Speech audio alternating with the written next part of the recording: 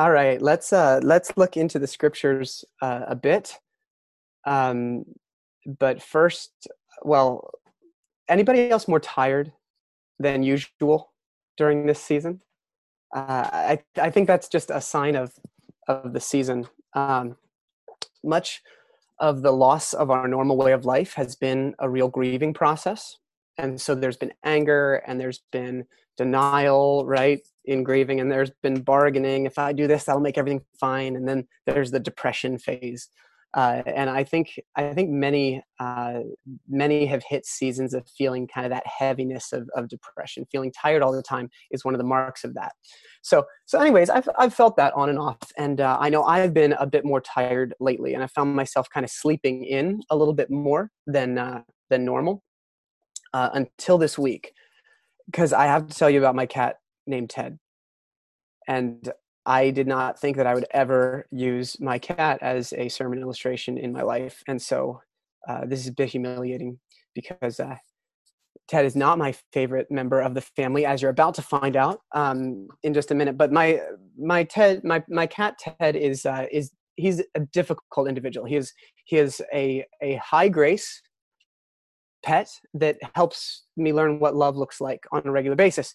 For example, last night I was brushing my teeth, and the weather had just turned cool, and so we had our windows open with the screens down, so the breeze was coming through. And as I'm brushing my teeth, on our upstairs level, I hear this sound outside, and we have raccoons in our woods, and so I heard this sound on the roof, and it scared the daylights out of me because it was only a couple feet away, but I couldn't see anything. So I closed the window because I really don't want a raccoon clawing through our screen.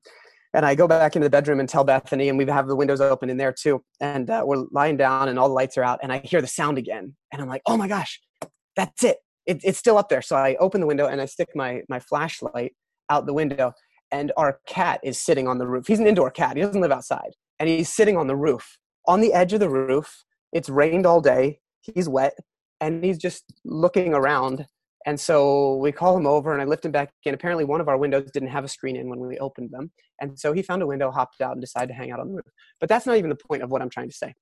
That's just to give you a little bit of backstory so that you understand the character, or lack thereof, of my cat, Ted.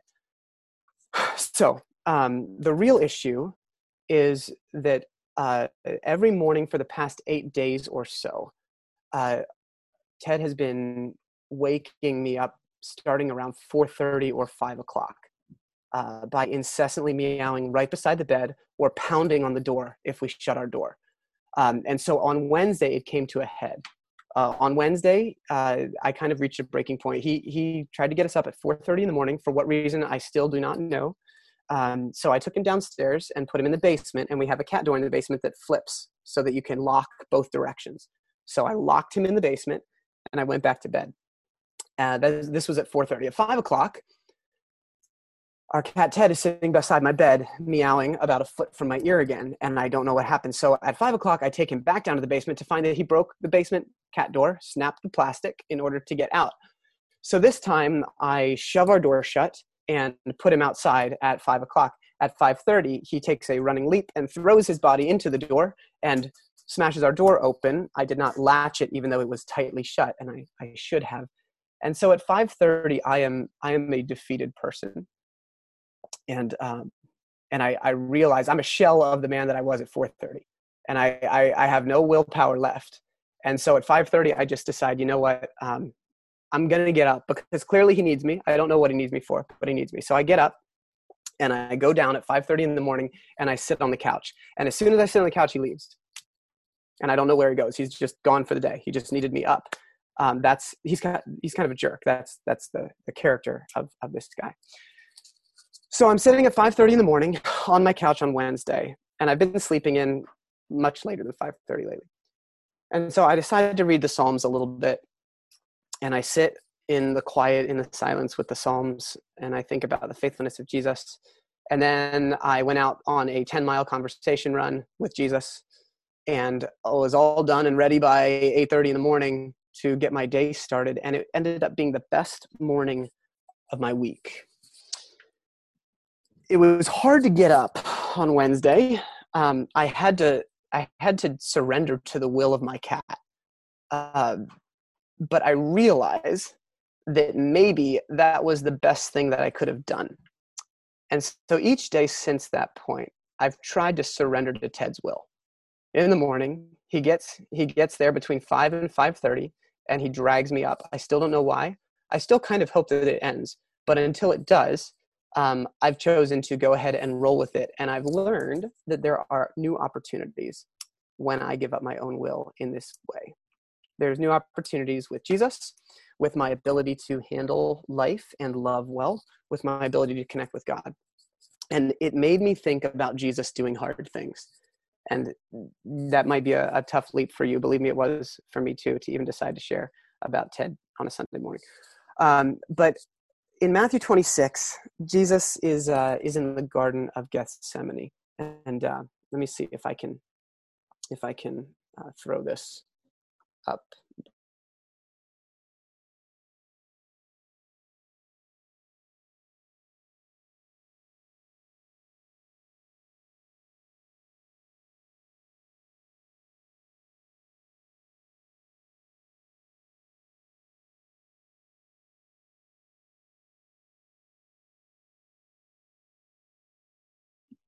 I have some bad news. Keith is no longer here. He's coming back. There he is. I'm back. Did Ted do it? Yes. Did Ted kidnap you? Absolutely. Okay, so sorry about that. We should be back and good to go. And this time, I should be able to share my screen effectively. I think I leaned on the power button. It was completely my fault. Okay, someone give me a thumbs up that we're good again, and that you can see Matthew 26. All right, thank you. So Jesus is in the garden in Matthew 26, and Jesus has been through a very difficult weekend with his disciples. He senses what's coming. The message and the kingdom that he has been proclaiming does not match the kingdom of those in power. At the same time, he has understood that the way to reveal God's heart in its fullness would mean giving his life. The way to absorb the sin and the ugliness of the world would look like this. But he's facing this battle of his own, and I'm going to say this, and this might offend some of you, but his own imperfect willpower. Because at the moment, his willpower is not perfectly lined up with the Father. It's at battle. His will is going back and forth, and he says, I don't really want to do this. At the same time, he's enmeshed in imperfect community, walking with disciples who aren't that great at being faithful. And so he's faced with these two difficult battles, and he invites some friends to come, and he says, come and pray with me, because he's struggling, and he's struggling with what he wants to do versus what maybe God's heart might look like. And so he goes and he asks his friends to pray for him. He says, be with me on this. And then he goes up and he prays in the garden. It says he fell with his face to the ground and he prayed, Father, if it's possible, may this cup be taken from me, yet not as I will, but as you will. And then what happens is he comes back and he finds his friends asleep. And he gets frustrated because they are imperfect followers. And he wakes them up and he says, can't you keep watch? He says, the spirit's willing. He gives them the benefit of the doubt, but he says, your flesh is weak. Make the harder decision, the good decision. And he goes back up and he battles again with what he wants versus what the Father's will is. And then he comes back and he sees that they're asleep again. And by this point, he just lets them be. And then he goes again a final time and he prays God, if it's possible for another way, bring it, but not as I will, as you will. And what's happening in the midst of this, in the midst of the alignment of wills here, is that Jesus is fully submitting himself to the Father, and the Father is communicating, this is what we came to do. Remember, the Father and the Son are not disconnected in this journey. We were told that God was in Christ on the cross, not doing something to Jesus, but doing something as Jesus. And so Jesus enters into a moment of surrender where he says, yes, we will reveal to the world what love looks like, even though it's hard. And the fascinating thing is that that what he does is with imperfect willpower and imperfect community that are a part of the human experience, Jesus submits and continues to toward God's perfect expression of love, and Jesus forgives and continues to walk toward God's ultimate hope for community. Both things Jesus does not give up on. He doesn't say that because it's hard, I won't do it, God. And he doesn't say that because people are difficult, I won't continue with them. He walks toward both. It's amazing. It's breathtaking. It's beautiful. It made me also think this week about Jesus collecting disciples. From the beginning, though some of them were going to break his heart, he created community, and he continued in community even though he knew it would be imperfect, and even though he knew it would be difficult to persevere through, because people are imperfect and difficult to persevere through. I know I am. I'm not sure if you are or not, because I can't see you all to see if you're nodding. But I think some of you are probably imperfect and difficult to deal with at some point. So the option is, do we give up on each other or not? Lots of things are difficult, but I think Jesus would have persevered and done them anyway, because Jesus learned how to do difficult things that love requires. Jesus was constantly doing difficult things that love requires. And I think about Paul. Paul did hard things too. Take a look at his journey with the churches that he helped begin, that he planted and then nurtured and helped grow and encourage and strengthen as they became adolescents. And there's this often quoted passage from Philippians 4, and it's really beautiful, and it's often kind of misunderstood.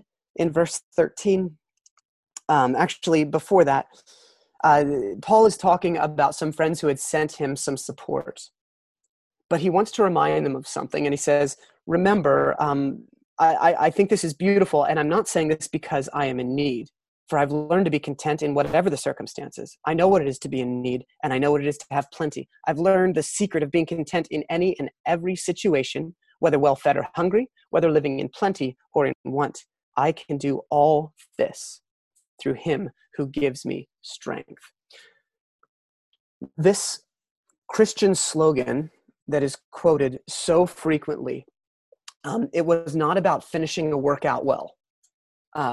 It was not about getting that small business off the ground with really, really great work ethic. Those words were about finding contentment and joy in Christ no matter what. Finding contentment and joy in Christ no matter what, and living faithfully, doing the hard things for Jesus no matter what. These famous words of being content in all circumstances, they weren't forged in a luxury condo on the foothills of Rome. Okay, Paul wrote that Jesus had given him peace and joy that nothing could take away, and it was so powerful because it was written from jail. It was written from isolation. And Paul would have given anything to be with his people in person. Take a look at how he starts this whole chapter, right? He says, therefore, my brothers and sisters, whom I love and long for. Paul longed for them. It was so hard to go through this season. It was so hard to be separated. And Paul longed for a different way than the hard way. Okay? Paul had to use the limited technology of letters at the time. Weeks, months between correspondence. I mean, I was just annoyed because I had to take a 30-second break to re-sign on to Zoom. We're talking about months between correspondence sometimes never hearing back, I'm guessing. Okay? Can you imagine if Paul had said, this is too hard, I am done writing letters, and threw the pen across the room and then realized that he was chained to the wall, and that was a bad choice in hindsight. Can you imagine the encouragement that God's early church would have missed out on if Paul had said something is too hard, so it's not worth doing? Can you imagine the encouragement that we would have missed out on? Paul's deepest desire was to follow the will of God, whether that was really, really hard or not. He got up each day and he did it over and over again. He didn't lose hope in Jesus, and he did what he could for connection, and it changed the world. Following Jesus means that we keep doing difficult things that love requires over and over again. Tomorrow, the next day, next Sunday, this afternoon, whenever, wherever. We keep showing up for each other. It doesn't matter if it's not easy. That was never a promise. You know what was the promise? That Jesus will give you the strength through his Holy Spirit to continue to be one and to continue to do the hard and faithful things. That was the promise. Friends, keep doing the hard things. Keep surrendering your will. What you are doing and becoming right now as a disciple of Jesus is going to determine what you will do and who you will become when all of this is over. What you are doing and becoming right now as a disciple of Jesus is going to determine what you will do and who you will be when all of this is over. Choose the path of life. And I'm not just talking about showing up for gatherings. I'm talking about being the church, living with compassion, choosing Jesus, choosing each other over and over again every day. Do the hard things of the internal work with Jesus. Do the hard things of showing up and continuing to be in community with one another. Do the hard thing of reaching out to other people with words of encouragement. Do the hard thing of not just choosing to retreat permanently into your world of you and maybe even your family when you can be a difference maker in more ways than that. The world needs you still. Do the hard things of leaning into seasons of real prayer. Do the hard thing of radical and bold kindness in a world that is so skeptical and going to be even more so and more afraid of one another as people re-engage. You can be careful in your hygiene while being reckless in your kindness. We have to example what that looks like. Do not be afraid to touch the hearts of others when you cannot touch their hands. Do the hard thing of being a person of reconciliation and understanding. Do the hard thing of standing up for justice, but with a posture that doesn't turn into the very thing that you are seeking to resist. When we continue to do the hard things, when we continue to walk in this way, what we are doing is we are practicing hope. Hope is about continuing to do the hard things today because we trust something beautiful and better is in store tomorrow. Sometimes it takes courage to practice hope and to keep loving when it's hard. Sometimes our hearts aren't in it, and sometimes it's just the right thing and we have to surrender our will over and over again. I wrote about that on Thursday in the Together for Good, that sometimes when our hearts aren't in it, we have to keep doing and going through the motions anyways, because we create movement that actually eventually can suck our heart back into what matters. That's why Paul talks about hope so much. You know when you don't need hope? When you're comfortable and things are easy. You know when you need hope? When things are really hard and you want to give up. So we should take heart knowing how much the New Testament speaks of hope. Because what that meant is that things were difficult nearly all the time. It should give us perspective, and it should make sure that we understand that whatever journey you're on right now, you're not alone. Hope was a main theme in the early church because things were really, really difficult and many people wanted to give up. Christians were looked down on, some were killed, some were oppressed, some were ridiculed, some got into arguments that seemed insurmountable. But in their hardship, they were always told to hold on to their hope that they had been given a kingdom that was unshakable, a kingdom that was founded on the love of God by Jesus himself and would always outlast and outpower from underneath, not above, any opposition that would come along. And it would one day transform the entire earth forever. In that day, God's people will dwell with God fully. The vision of Revelation, right? And that hope held Christians together during amazing seasons. It held them together during seasons of persecution. It kept them compassionate during pandemics. It held them together during slavery. It kept them gentle and nonviolent as people warred against each other. The disciples of Jesus through the generations did hard things because Jesus gave them hope and strength in difficult times. The will of God is that you do hard things for love, but that you do not do them alone. So I want to encourage you this morning, again, today, and over again, to surrender. To ask God to transform your heart until it matches the heart of Jesus. The prescription that we are inviting you to reflect on this week is about doing hard things. It's from the book of 2 Timothy, where Paul is writing to a young church leader, and he's trying to reassure him, and he says this, he says, God's Spirit doesn't make cowards out of us. The Spirit gives us power, love, and self-control. Look at those gifts, power, but power to love boldly, to make hard decisions, to not give in to weakness, and self-control. Beautiful thing. So we're asking you each day to reflect on this passage and pick a word from that last sentence, power, love, and self-control. Keep an eye out for where God helps you do something hard as you follow Jesus, something difficult. Write down the moments where God brings strength and courage to live faithfully this week. So take a look at that each day. Think about that. Proclaim that truth. And then think, the Spirit gives power, love, and self-control. God, where do I need that this week? What word, what today should I lean into? And then when you see what God's love allows you to do, what hard thing, what the Spirit's gift of self-control allows you to do or not to do that you would prefer to do, where the Spirit gives you power to take a new step toward the kingdom of God and loving others in some new way. Those are the things that we want you to write down and jot down, because God will do this. We trust God's faithfulness in this area. We can do this season so well, friends. We can do this season so incredibly well. No matter how hard or weird or awkward it might be as we stumble through it, and eventually as we start to see each other again and have to figure out this new way for a while of relating where we can love each other, but there might be limitations so that we can care for each other.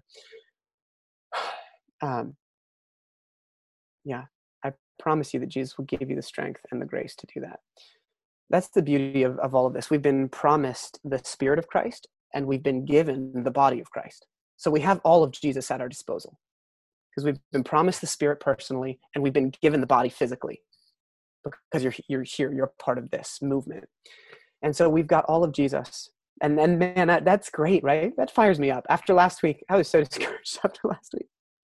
I was just really frustrated by the fact that connection is sometimes hard. And then I kind of heard the voice of the Spirit saying, do hard things. This is the way we walk. We walk in love and we walk in courage. So let's be God's church this week. Let's be full of hope. Let's be full of courage. Let's be full of love, power, and self-control. All right. So, let's pray just briefly. And then Sabrina, you're actually going to walk us through one of those hard things, internal work with Jesus, for just a couple minutes. Father, you are good. Your mercy endures forever. Help us do hard things for the sake of your kingdom. Help us not grow weary. Empower us. Amen.